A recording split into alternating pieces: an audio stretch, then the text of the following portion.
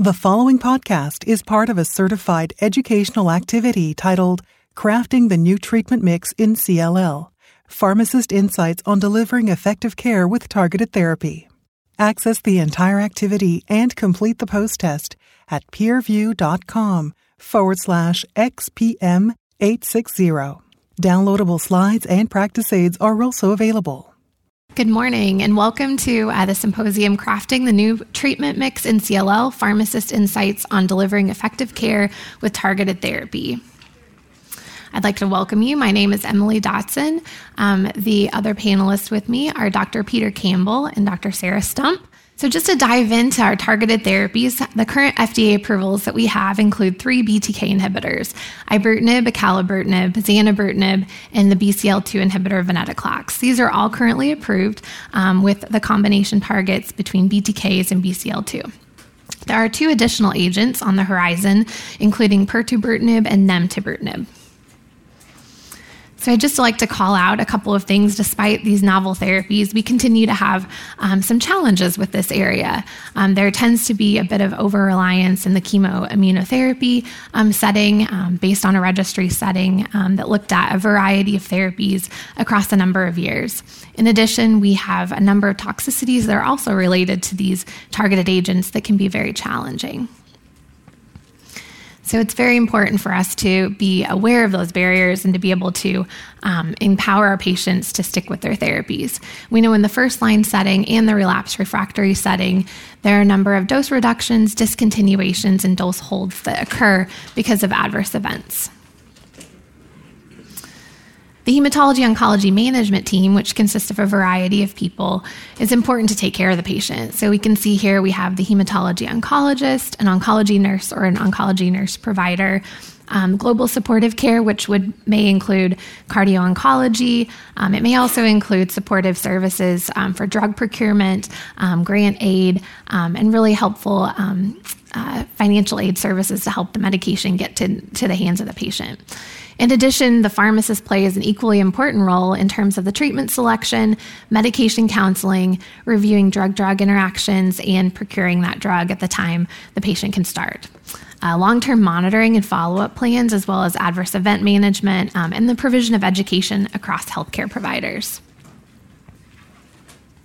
So our goals today are to help you understand the mechanistic pharmacokinetic profiles and current evidence supporting BTK and BCL2 inhibitor approaches in CLL.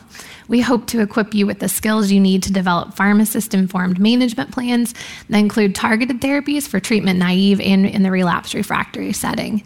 At the very end, we'll provide you with some collaborative guidance to address issues such as care coordination, drug interactions, patient counseling, staff education, safety, and dosing considerations.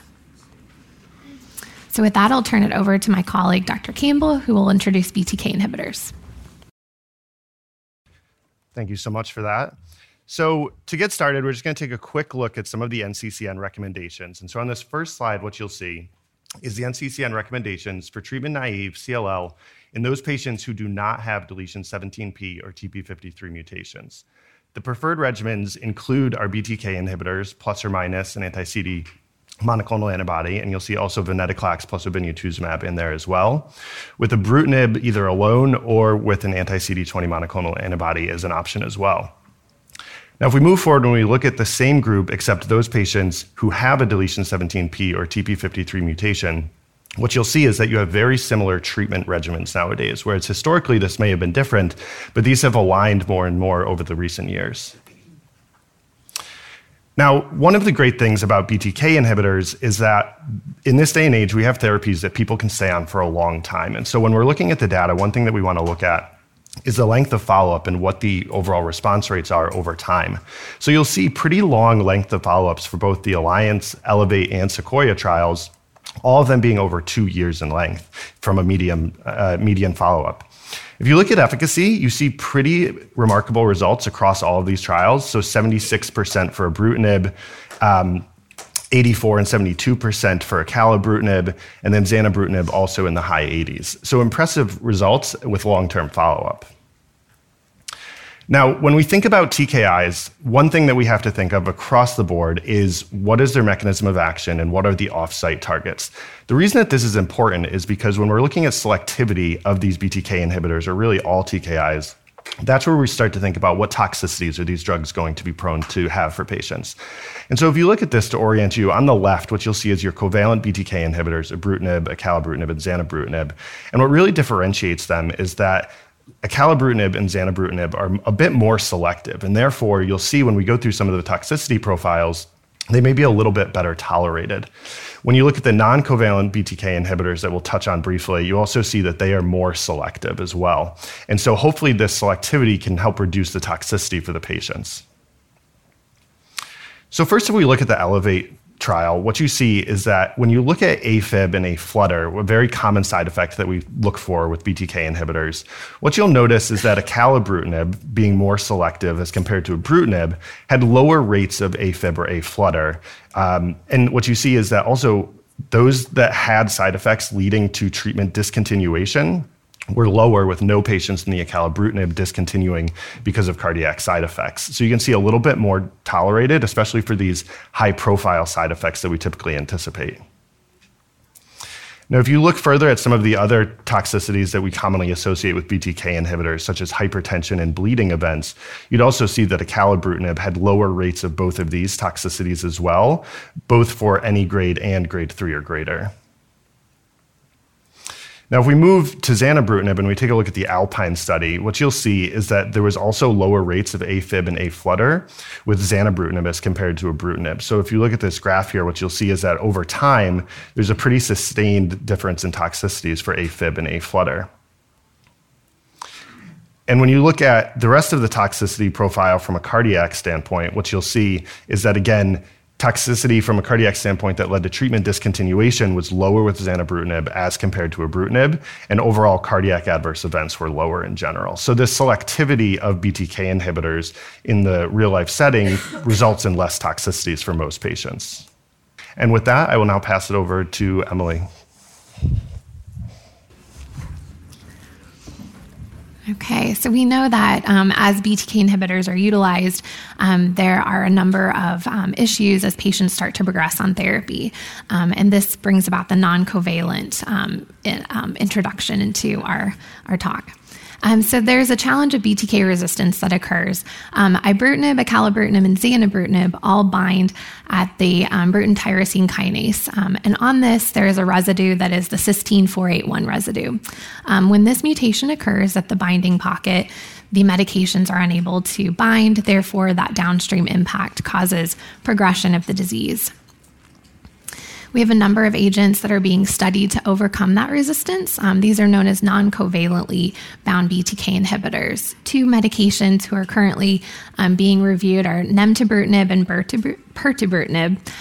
The targets for these are both BTK. However, the bonding type is reversible and non-covalent, which means that they are active in this mutation. So a few studies to review their impact. So the Bruin update was a study that was looking at in patients in the relapse refractory setting.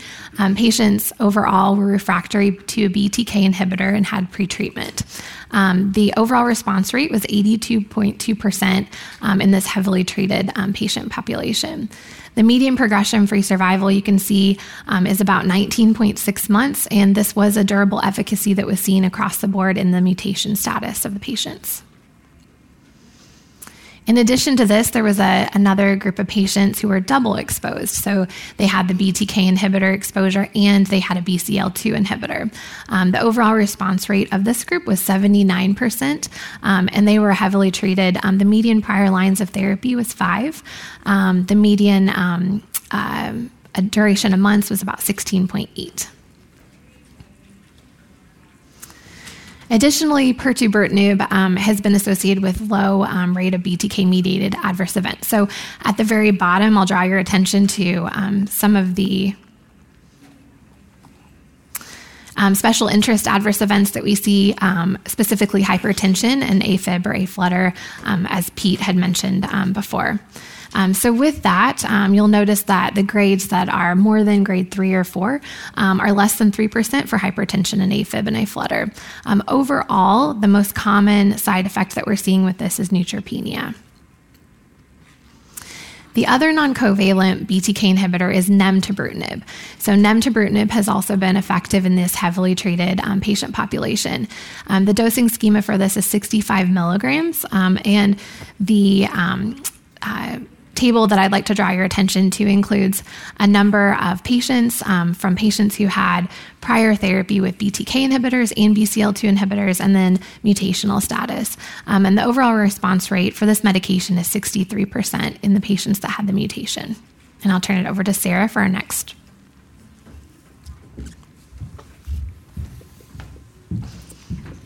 Thanks, Emily. So now that you guys have learned about the current status of BTK inhibitors, both covalent and non-covalent BTK inhibitors, we're going to move on and shift our focus to BCL2 inhibition with venetoclax. And we're also going to touch briefly on the combination therapy with BCL2 and BTK inhibitors. So first, I'd like to talk a little bit about venetoclax and where we've come over the last few years. You saw when Pete was presenting the NCCN guidelines that in addition to BTK inhibitors, venetoclax has a Category 1 recommendation for treatment-naive CLL and also has indication for relapse refractory disease as well. These approvals came from 2 major studies. The first one I'd like to talk about is CLL-14. This was a phase 3 study in treatment-naive patients. They were older and unfit. So they were unfit for chemoimmunotherapy, which, believe it or not, at the time was still standard of care for these patients. So they were unfit for chemoimmunotherapy.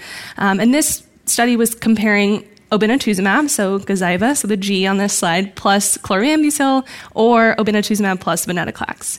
And this was building on the CLL-11 study, which came just before, which established that obinutuzumab and chlorambucil were superior to both chlorambucil alone and rituximab plus chlorambucil.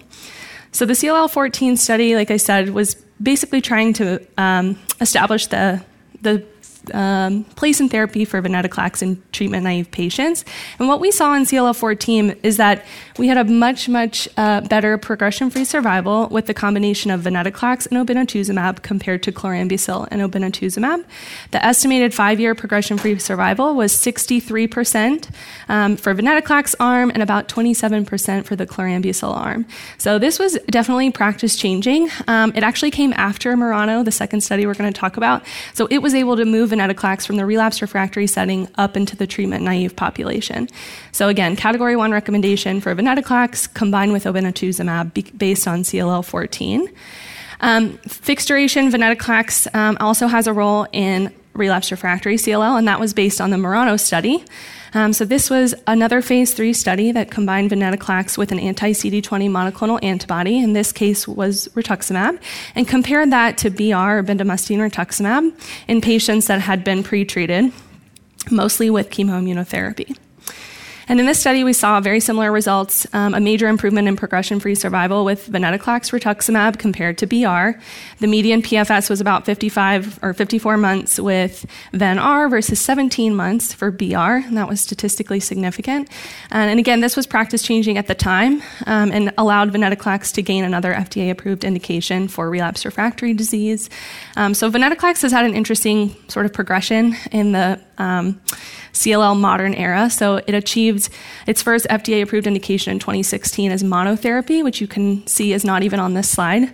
It's sort of been supplanted with combination therapies with anti-CD20 monoclonal antibodies. So if we're treating someone who is treatment naive, the option is venetoclax with obinutuzumab. And then for patients that may have been pretreated with something else and progress in the relapse refractory setting, we would be using venetoclax in combination with rituximab based on the Murano study. An important thing to point out about both of these trials is that these regimens were fixed duration. So when we talk about BTK inhibitors, we're talking about indefinite continuous therapy until progression or unacceptable toxicity. But in these studies, this was a fixed duration therapy. So patients got 6 months of anti-CD20 monoclonal antibody and then concurrent venetoclax with a duration of 1 to 2 years based on the study. So this was huge for patients with CLL, and it allowed us to have another option other than BTK inhibitors for patients who may not want to be on a medication long term. So now that we've talked about the established role of venetoclax, both in treatment-naive and relapsed/refractory CLL, I want to touch briefly on the data we have that's coming out for fixed-duration combinations between BTK inhibitors and BCL2 inhibition with venetoclax. And the first study I want to talk about is Captivate. So this was a phase 2 study combining fixed-duration ibrutinib with venetoclax in treatment-naive CLL. And this study showed very, very impressive overall response rates. About 96% of patients had a response to this combination, including patients with high-risk features. So we see that the outcomes of complete response, partial response are basically the same between patients without del17p and those with del17p or mutated TP53. So very, very impressive results with this study. And we also saw durable responses, clinically meaningful PFS, and treatment-free remissions in this patient population. Because of this study, we now have a phase 3 study, GLOW, which is similar. It's fixed-duration ibrutinib plus venetoclax. It actually does have an approval in the EU for patients with treatment-naive CLL, and I'll tell you kind of where we are in the US about this combination in a second. But first, I want to tell you about some safety with the combination between BTK inhibition and BCL2 inhibition. They had a median follow-up in the study of about 28 months, so pretty good duration of follow-up. And basically, we saw that neutropenia was the most common grade 3 adverse event when you combine ibrutinib with venetoclax. Really manageable rates of hypertension and cardiac toxicities with the combination. Adverse events led to dose reductions in really, again, a manageable number of patients, 6% for ibrutinib reductions, 11% for venetoclax dose reductions, and then 4% of patients for both drugs. So our take-home from this study, the Captivate study, was that combinations appear to be highly effective, but we do have some toxicities we have to worry about. And then the other thing I'd like to point out is that the phase 3 study, GLOW, that's ongoing, is combining this with chlorambucil. So I think in the modern era of CLL, we've kind of all agreed that is maybe not the best comparator arm. So I think there's still a lot of questions that we have about combining these drugs up front. In addition to ibrutinib, we do have some data with second generation and more selective BTK inhibitors.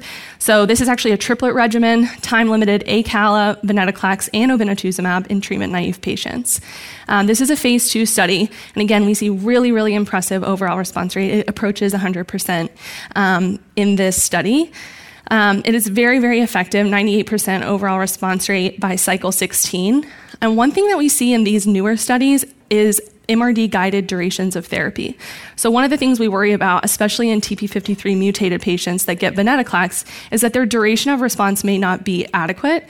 And one way that we're working to overcome that is use MRD-guided durations of therapy. So you'll see this being a component of a lot of these studies of combinations up front. So in this study, 83% of patients with TP53 mutations were able to achieve undetectable MRD in the bone marrow after 15 cycles. So this was really, really impressive. And we know that MRD translates to longer progression-free survival in patients that receive venetoclax. So this is really exciting. Low rates of cardiac and infectious toxicities were observed in this trial. But again, we don't know at this point that the combination or the sum is better than the sum of its parts. So more to come with that. And then again, second generation BTK inhibitor, we do have data for combining that with the venetoclax as well. So this is an arm of Sequoia. This was a large study of zanubrutinib, and one of their arms, arm D, combines zanubrutinib with venetoclax, and again, patients with high-risk features, so del17p. Very, very small numbers in this arm of the study, but impressive overall response rates of about 97%. So very exciting combinations are emerging with BTK inhibitors and BCL2 inhibition with venetoclax. But unfortunately, at the current moment, we're not really sure, again, that the whole is better than the sum of its parts. So if you give all of these drugs up front, do we actually extend survival compared to when we would give them sequentially? So I think more to come. We have to make sure we design the studies to answer that question. And with that, I'd like to pass it back to Pete to talk more about some pharmacy-specific information. All right. Thank you for that. So now talking about dosing, adverse events, and drug interactions. So we're at this point now. We have a lot of drugs in our regimen that we can use. They all work really, really well. But the thing, especially as pharmacists, that we need to start thinking about is what are the side effect profiles of these drugs? How do we give them? And what other considerations do we need to be thinking about? And so this slide is just a general overview of some of the most common side effects that we can expect with both the BTK inhibitors and with venetoclax. So you'll see, starting with the BTK inhibitors, very typical things that we anticipate were the cardiac effects such as hypertension and AFib. You can also see bleeding. You have to monitor for infections, and less common is arthralgias. When you're moving over to venetoclax, you have a very different toxicity profile. First and foremost, I think at the top of everyone's minds is going to be TLS. That's something that we're very acutely aware of. You can also see GI events, and then infections and myelosuppression become a risk in certain patients. So just to briefly go over the dosing of the covalent BTK inhibitors in the CLL population specifically, I won't go through all of this, but you can see here as a reference that's available for you from ibrutinib, acalabrutinib, and zanubrutinib. And then the other thing also to note is what the different dosage forms that they come available in is something to be aware of. And then also knowing the once versus twice daily options. So ibrutinib is once a day, which is convenient for patients. Acalabrutinib being twice daily will pose some issues for patients. And zanubrutinib has both a twice daily and a once daily option, which makes it also convenient. So one thing that I think we all have to be acutely aware of, no matter whether you're a physician, a pharmacist, an NP, is the drug-drug interactions that all of these drugs carry. So I think when I talk to residents or students about TKIs or BTK inhibitors, it's drug interactions, drug interactions, drug interactions. It's something that you need to think about all the time. And so you'll see here that all of these drugs have interactions with CYP3A4, and they have a various number of ways in which you can handle them. So ibrutinib, if you're using a strong 3A4 inhibitor, you'd want to reduce the dose, or if it's only going to be for a short period of time, you can think about interrupting the dosing for less than a week or so. Acalabrutinib, you'd want to try to avoid it if at all possible. And zanubrutinib, you'd reduce to 80 milligrams once a day. Now, the other thing that I think you have to keep in mind, going back to the duration of therapy, you'll see that a lot of the strong 3A4 inhibitors that these patients end up on are long-term therapies. Very infrequently is it that you're putting someone on a strong 3A4 inhibitor for a handful of days. You have to keep this in mind because over time, these are going to become permanent drug interactions if you're putting them on, say, an azole antifungal for a prolonged period of time. The other thing to keep in mind as well is when you're using CYP3A4 inducers, which generally you'd want to avoid with these BTK inhibitors. And then the last thing to think about is gastric acid reducing agents. So now we don't really have to consider this as much anymore with the newer formulations that we have, while historically this was an issue. So for other safety considerations, we'll start with ibrutinib. So bleeding is something that I think we all have at the top of our minds, was drilled into us when we first learned about ibrutinib. You want to think about, for patients who are undergoing any sort of major or minor procedure, holding it for different lengths of time. So say 3 days for a minor procedure, a week prior for any larger procedure. Infections are something you'll want to think about. The cardiac events that we've talked about with all of these agents, hypertension and cytopenias, which you want to check blood counts monthly in these patients. Now, you'll see as we go over the next two slides, there's a lot of similarities between acalabrutinib and zanubrutinib. So you still see some of these cardiac side effects, although they're less frequent than we saw with ibrutinib, as we've gone over with some of the previous data. And the thing that sets it apart is, we'll say with acalabrutinib, headaches can occur in these patients, which is a bit of a unique toxicity compared to the other agents. They usually occur early on in therapy, and within the first 1 to 2 months are self-limiting. And you can also manage it in most patients with acetaminophen or caffeine supplementation.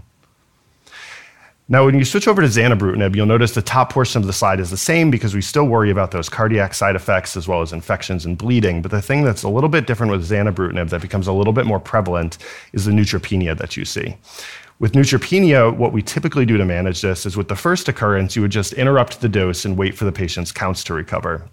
Once it gets to grade 1 or baseline, you can resume at 160 milligrams twice a day or 320 milligrams once daily. It gets a little bit more complicated once you have repeat occurrences of neutropenia and you have to think about further dose reductions or the potential to switch to a different agent. Now, when we look at our non-covalent agents, such as pirtobrutinib, what you'll see, granted this is based on the MCL labeling and some of the experience in CLL, but the dosing is 200 milligrams once daily for MCL, but this is also what's being used in the Bruin study.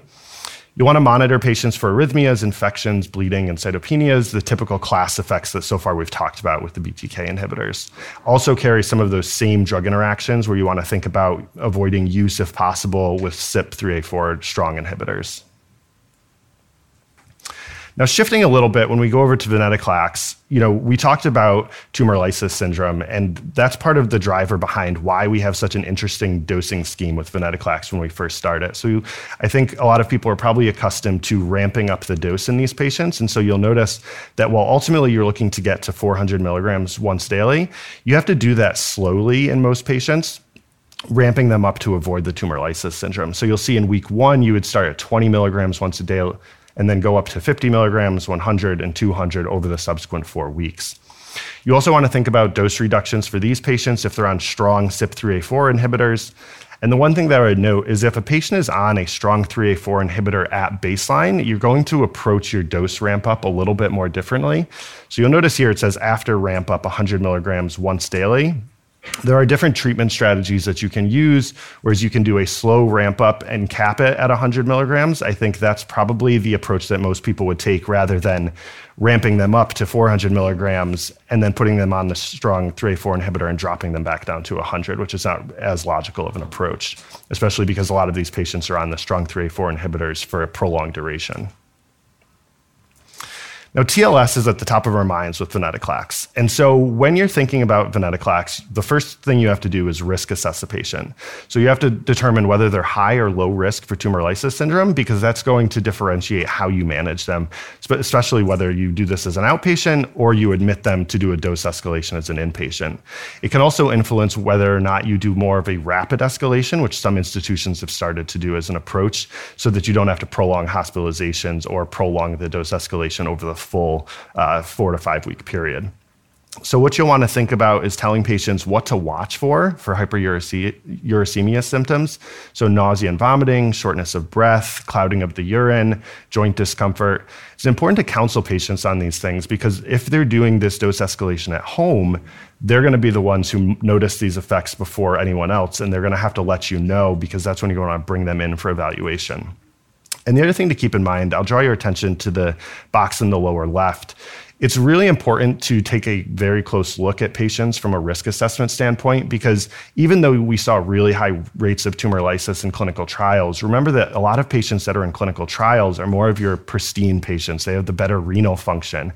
And so the real world population may be at an even increased risk of tumor lysis compared to what we saw in the clinical trials. And so that's why it's really important that we just take a really close look when you're first assessing them and deciding how you're going to do your dose escalation strategy. Now, if we look at the early experience with ibrutinib and venetoclax together, what we can think about is, okay, we now have multiple drugs that work really well. Is tumor lysis going to be even more of a risk? Well, it turns out that when you're using this combination together, if you do a lead-in debulking with ibrutinib, you can actually reduce the severity of TLS in these patients. So what you can see here is 3 cycles of single-agent ibrutinib prior to initiating the combination therapy significantly reduced the risk and severity of TLS in these patients. So this lead-in strategy is pretty effective in debulking patients so that when you initiate the venetoclax, they don't have as much tumor lysis. So other things to keep in mind is neutropenia with venetoclax. So you'll want to think about managing with dose interruptions or reductions, similar to what we talked about before. For grade 3 or greater, this is when you want to think about using GCSF or antibiotics for either neutropenic fever prophylaxis or in the event of an actual infection. So for the first occurrence, you would interrupt treatment, and when it returns to grade 1 or baseline, resume at the same dose. And then for the second occurrence, you'd want to interrupt treatment and then resume at a lower dose. And I think that you have to think about the severity and depth of neutropenia that the patient experiences when you're deciding what dose you're resuming at. So sometimes people will do a dose decrease from 400 to 300. If you have a patient who has more severe neutropenia or more prolonged, you may want to consider going from, say, 400 down to 200. And remember, you can always go back up if the patient tolerates it. And with that, I will pass it back over to Emily. Thank you, Pete. Okay, so now we're going to dive into a few cases to really explore the role of the pharmacist in this setting. So our first case is regarding choosing upfront therapy. So we have Melissa, who is a 59-year-old patient presenting with symptomatic, higher risk, treatment-naive CLL. She has a good performance status, and she has unmutated IgHV and a complex karyotype. She does have renal insufficiency. Her creatinine clearance is provided, as well as a past medical history of atrial fibrillation and hypertension. So this first case I'll pose to Pete in terms of a physician recommending a continuous BTK inhibitor for this patient. What steps should we consider as a pharmacist?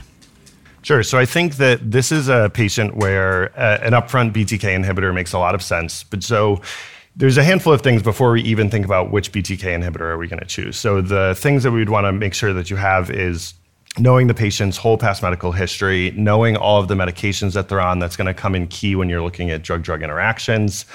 Also, pharmacists play a huge role in patient access, patient support in terms of actually obtaining the drug.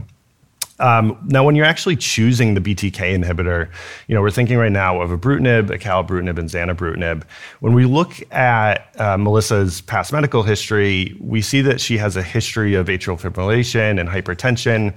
And so in a patient that already has an underlying cardiac history, I think this is the perfect scenario in which you would want to potentially move away from ibrutinib. And I think you'd be more inclined in this situation to use zanubrutinib or acalabrutinib in this patient, rather than giving the patient a drug like ibrutinib when you already know that they have a history of AFib. Makes sense. So just to kind of tie in some of that information as we're looking at drug interactions for this patient and really trying to consider some of the pharmacokinetic considerations, I'd like to call your attention to some of the metabolism that we see with the BTK inhibitors. So we would be looking at medications that were hepatically metabolized, specifically through the CYP3A4 enzyme system and 2D6. And so just to kind of recap what Pete mentioned, looking at those medications is very important, thinking about those comorbidities that Melissa has, as well as discussing some of the patient dosing and the safety profiles with her. So given her risk factor of atrial fibrillation and cardiovascular risk factor of hypertension, a second generation BTK inhibitor, acalabrutinib or zanubrutinib, is recommended for this patient. So now she has started on her therapy, and we are fast forwarding about 3 years. So she has now progressed on her treatment, and she was on a covalent BTK inhibitor prior to this. So our next question is, if it's a fixed duration venetoclax rituximab that is her next step as far as a recommendation, what are the next steps? And I'll pose this question to Sarah. Yeah, so I think this is definitely a real-life scenario where a patient got BTK up front. They've progressed now after 3 years of treatment, and venetoclax rituximab makes a lot of sense. We have FDA-approved indication for this type of patient, so it makes sense. Similar to Pete's case, starting on a new medication. Obviously, the medication list is important. I'm sure her meds have changed in 3 years, so I want to know what she's taking now. We still have to worry about drug-drug interactions when we think about venetoclax as well. Obviously, for venetoclax, we've kind of harped on this a little bit, but tumor lysis risk assessment is important. So a couple things I wanted to know. One is her absolute lymphocyte count and how bulky is her disease. So those are the main two components that go into our risk assessment. So we don't have that information provided to us, so that'd be something I'd be looking for. And then the other thing that's interesting is her renal insufficiency. So I'd like to know how that has changed over the last 3 years as well. Renal insufficiency and the creatinine clearance is not part of the risk assessment per se in the package labeling. But what we've seen with a lot of real-world TLS studies is that elderly patients or those with renal insufficiency may be more likely to experience tumor lysis syndrome, which kind of makes sense. So it would be interesting to know what her kidneys are doing now and what sort of risk assessment she would be into. So based on whether she were high risk or low risk for TLS, we would either admit her or do this as an outpatient. So at our institution, we ramp up all venetoclax as an outpatient. So I would prepare the patient for that. There is a little bit of patient buy-in you have to get when you're asking them to come in once a week for ramp-ups. For high-risk patients, you would actually check labs the next day as well. So day 1 and 2, 8 and 9, 15 and 16, and so on. So I would need to spend a little bit of time talking through those logistics with her. The other thing that's exciting to tell this patient is that this is a fixed duration treatment, which is unlike her first line therapy. So whereas when we counseled her on BTK inhibitor, this was an infinite outlook. Fixed duration venetoclax rituximab should be exciting to a patient, hopefully, that they get to see the end of the tunnel early on. So I'll be talking about drug interactions, TLS risk assessment, and then just the logistics of the therapy. Yeah, I would just add one thing in that. I think in terms of counseling, you hit on a really good point in getting patient buy-in, because when you're doing this as an outpatient, the one really important thing from a TLS standpoint is that the patient maintains hydration, which can be very hard to get patients to commit to. I know how many people in this room have probably had 7 cups of coffee and no water today. And so that's going to be the same case in your patients, that you have to convince them to make sure that they adhere to these things like staying hydrated. It's a great point. So really trying to dive into stratifying the appropriate patients for inpatient and outpatient, and talking through that care coordination for the venetoclax rituximab combination. That toxicity and the logistics may be a bit different in this time frame for the relapse refractory setting versus if the patient would have had a fixed duration with venetoclax and Gazyva or obinutuzumab. So our second case is the role of the pharmacist in adverse events. So David is a 70-year-old patient with symptomatic CLL. He has unmutated IgHV, and he has been receiving treatment with a covalent BTK inhibitor. So it's about 4 months on therapy, and he is now experiencing painful arthralgias that are grade 2 in severity. So kind of back to Pete, what strategies should be considered for this event? Yeah, so arthralgias are an interesting toxicity with the BTK inhibitors, because I think you run across people who will say, I've never seen this, then you'll run across people who say, oh, I see this all the time. But it's something that for patients, they really feel it. And if you're suffering from arthralgias, you feel it every day. You wake up with painful joints, et cetera. And so, I think that the first thing that you want to think about is, how can you treat the arthralgias? And you want to look at this at both the short term and the long term.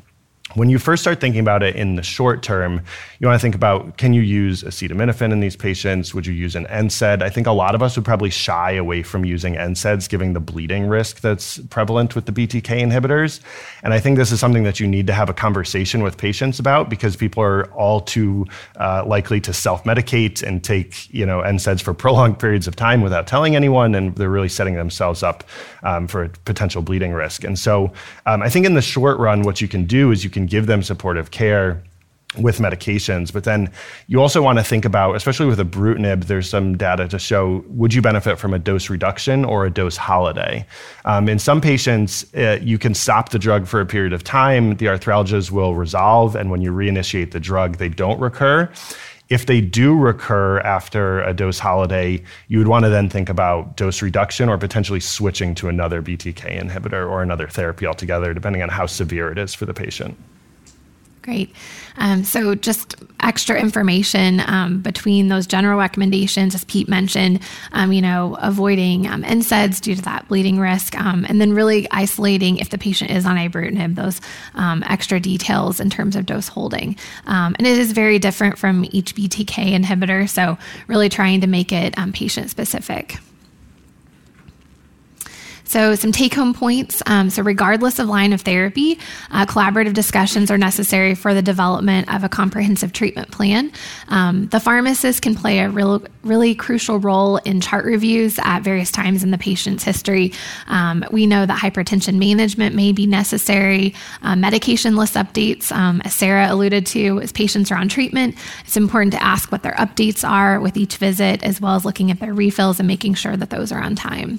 And then when adverse events occur, a strategy and a plan is helpful in terms of compliance, making sure the patient feels supported, whether they need a dose hold or a therapy change, and making sure that that compliance is ongoing. So revisiting back to our second case, David is now progressed. It's been 4 years of therapy. Just as a reminder, his initial treatment was that covalent BTK inhibitor, and he has been treated with Ven-R, but progression occurred 2 years after the end of treatment. So the question now is, how can pharmacists help prepare for patients for this next step in treatment and really trying to figure out what's needed? Sarah, do you have experience with this? Yeah, so again, I think in the modern era, this is coming up more and more, where patients have now been exposed to both BTK inhibitors and BCL2 inhibition, and unfortunately have progression. So the first thing that comes to my mind is, can we find a clinical trial that's appropriate for this patient? That is, I think, always going to be where we go for double exposed patients. There's a lot of options out there. So we've talked a little bit about non-covalent BTK inhibitors, which for now are not FDA approved. We can be successful in getting Perto off label, so that potentially could be a possibility for getting a non-covalent off-label for this patient.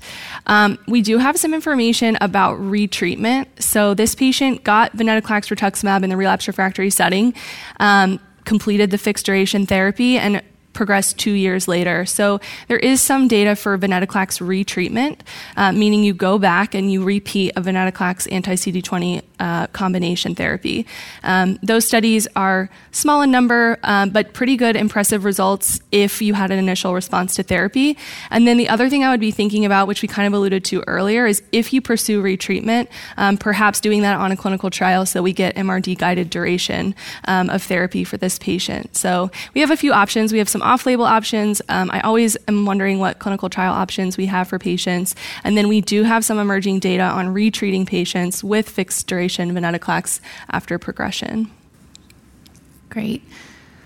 So in this setting where patients have that double exposure, thinking about some of the data that was presented earlier with the Bruin trial, and then thinking about even the ven retreatment and making sure that patients, if they are able to enroll in a clinical trial, that can be different from institution to institution, but if that's available, really honing in on the inclusion for that patient.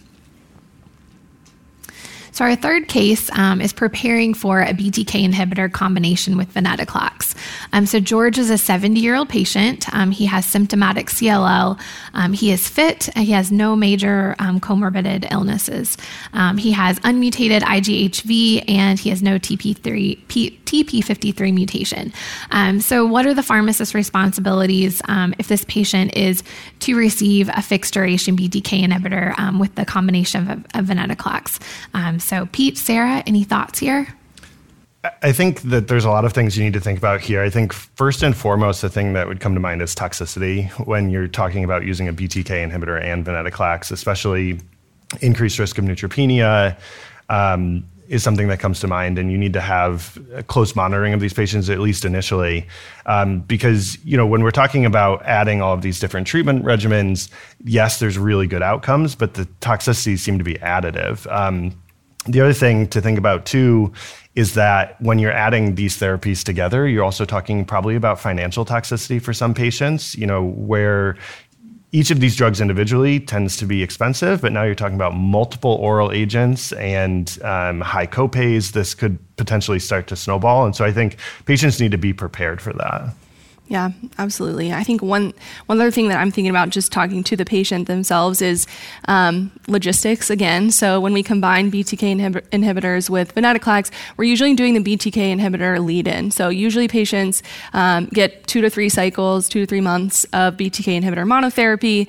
And we do see that is an effective debulking strategy like Pete showed earlier. So if someone were high risk for TLS at baseline, these studies actually give us the luxury of reassessing their TLS risk. We don't do this in clinical practice a lot. After you give a few doses of obinutuzumab, we're not repeating CT scans or seeing how big their nodes are. We're just doing a physical exam. But in this case, we're debulking a lot of these patients with BTK inhibitor monotherapy. So when I initiate venetoclax, I might be a little bit less concerned maybe about tumor lysis syndrome. So that's helpful maybe for this patient who's a little older. We don't have all of his labs and what his renal function is, but we presume it's probably pretty good if he's fit with no major comorbidities. But that's another thing I just want to be thinking about for combination therapy is how's that going to look with the lead-in of ibrutinib, making sure the patient tolerates ibrutinib and gets through those first few months before we then add in another therapy with unique toxicities and counseling points.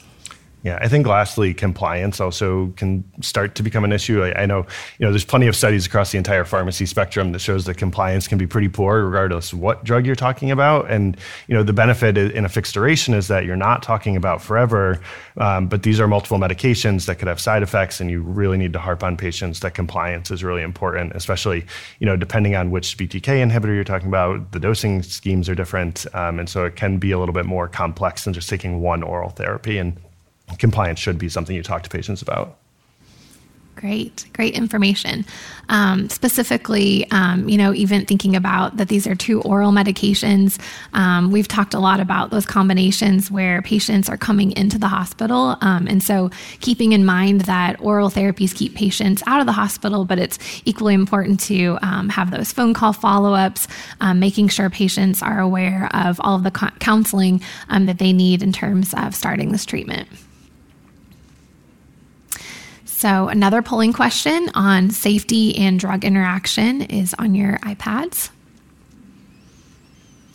And then just some final take-homes. So oral targeted therapies, looking at alone or in combination, are largely supplanting chemoimmunotherapy in the treatment of newly diagnosed and refractory CLL. We have emerging data that supports a role for non-covalent BTK inhibitors, as well as some time-limited combination therapies, and that's more in the future management of CLL. We feel like pharmacists are uniquely equipped for adverse event monitoring. Some of the tools that we've described in terms of managing arthralgias, patient support, and education in creating individualized therapy plans for patients that are both receiving BTK inhibitors and BCL2 inhibitors, or those in combination. So with that, we will take some questions. We do have microphones around the room. Also, your iPads should be able to push some questions through to us, and we'll check and see what we have. So one good question that we have is, do you modify the ibrutinib dose when combining with venetoclax? The answer is no. The target dose of ibrutinib is still the same. Like I mentioned, there is a lead-in, so you would start on 420 milligrams of ibrutinib for 2 to 3 cycles, depending on which study you're looking at. So we do the same dose, same ramp up for venetoclax, 20, 50, 100, 200, and then 400. So same dosing strategies. We just use that debulking lead-in before we start the ven ramp up. Yeah, I think another question that is pertinent because it comes up a lot is the role for antimicrobial prophylaxis when using venetoclax. I think that this is something that you have to look at each individual patient and assess their risk for neutropenia, the incidence of neutropenia. In a lot of patients, if they do experience neutropenia, it will be periodic, where they won't, have prolonged neutropenia throughout the entire course of being on venetoclax. And so maybe for those select periods of time, you would think about putting them on antimicrobial prophylaxis. But I think what I would generally avoid is just putting people on antimicrobial prophylaxis throughout the entire duration of venetoclax therapy, which could be a very long time. These are patients who are going to get infections over the course of time. You probably want to decrease their systematic exposure to antibiotics as much as you can. And there's probably really not a need for just continuous antimicrobial prophylaxis. So think about saving it only for when they actually become neutropenic. Yeah. This was a good question. Just practically, have acalabrutinib capsules been fully discontinued? And for patients who have been on capsules, can you immediately transition to the newly available formulation of tablets? This is huge because acalabrutinib used to be available only in capsule form, which interacted with acid suppressants. So patients could not be on a proton pump inhibitor and be on acala, which actually really changed how we looked at patients for treatment-naive upfront therapy if they were on a PPI. Now we have tablets available for acalabrutinib that don't have that same interaction.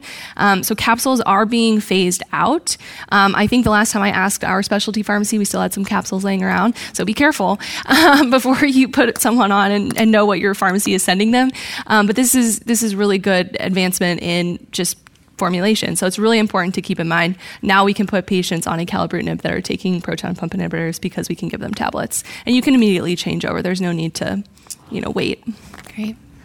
Another question coming in about the first step in managing AFib on ibrutinib. Try to treat it first, or do we switch agents? So if this is a newly diagnosed atrial fibrillation, those are quite tricky. You have to think about a couple of things in terms of whether or not they also require some anticoagulation because of the new diagnosis. And so really weighing the risk versus benefit of what type of supportive care agents they may need to be on, as well as drug interaction. So keeping in mind when you start some of these agents, they do interact with the BTK inhibitors.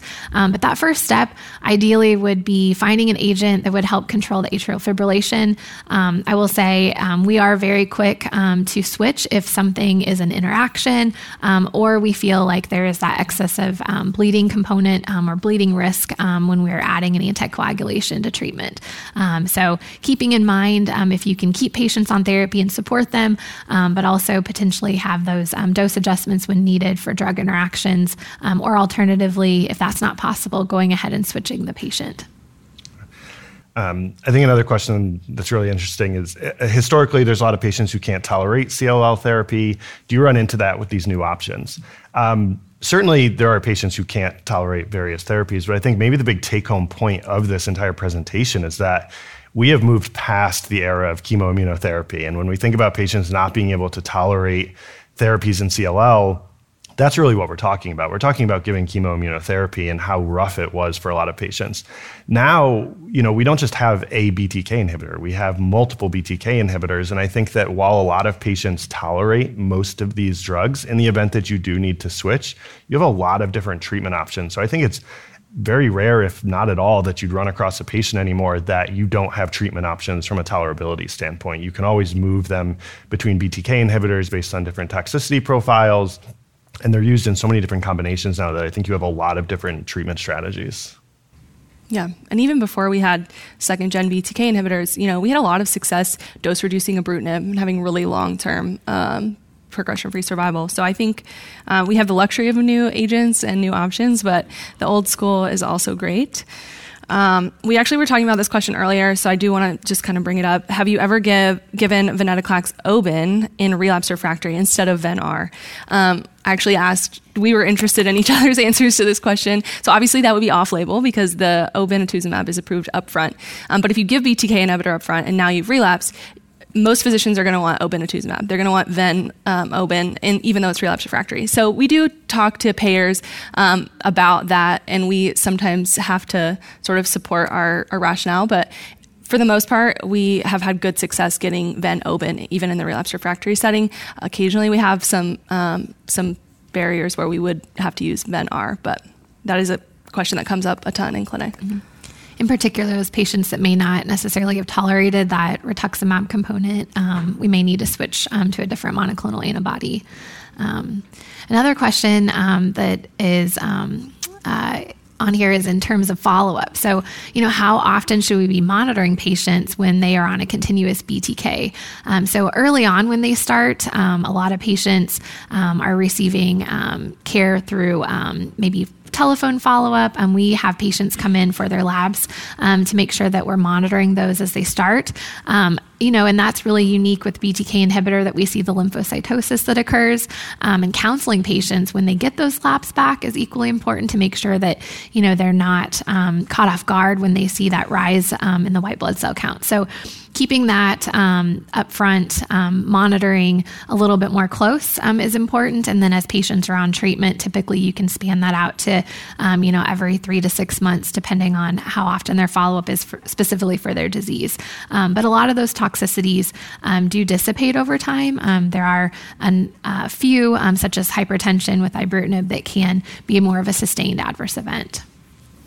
Yeah, and I think this is where you really drive home the importance of telehealth, being able to get local labs if you're a large referral center and your patients may live, 100, 150 miles away. They're not trekking to see you every month probably. And so having the ability to get local labs, see them via telehealth is really important.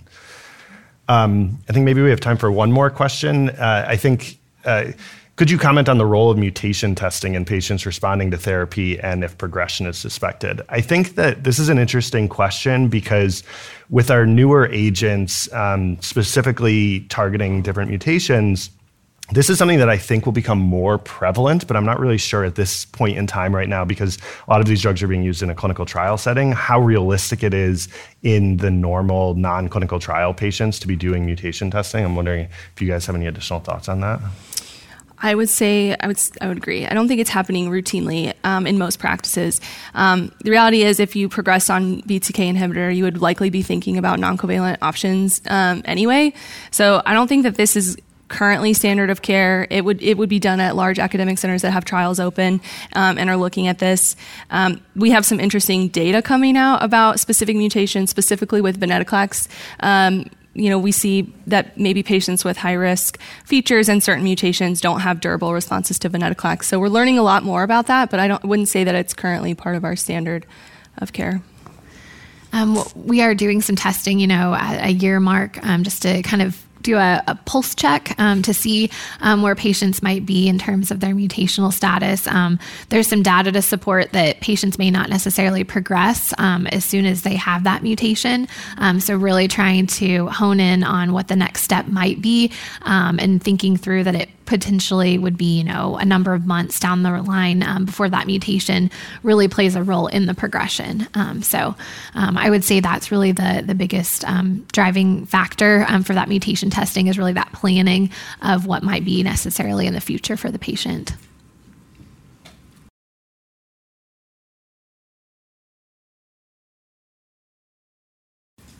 The other plug, just for when we're talking about mutation testing and being standard of care, is, again, just MRD testing as well. So you're going to be seeing that being done in large centers, maybe that have lots of trials open, or maybe the patient's on a clinical trial and they're using MRD-guided durations of therapy.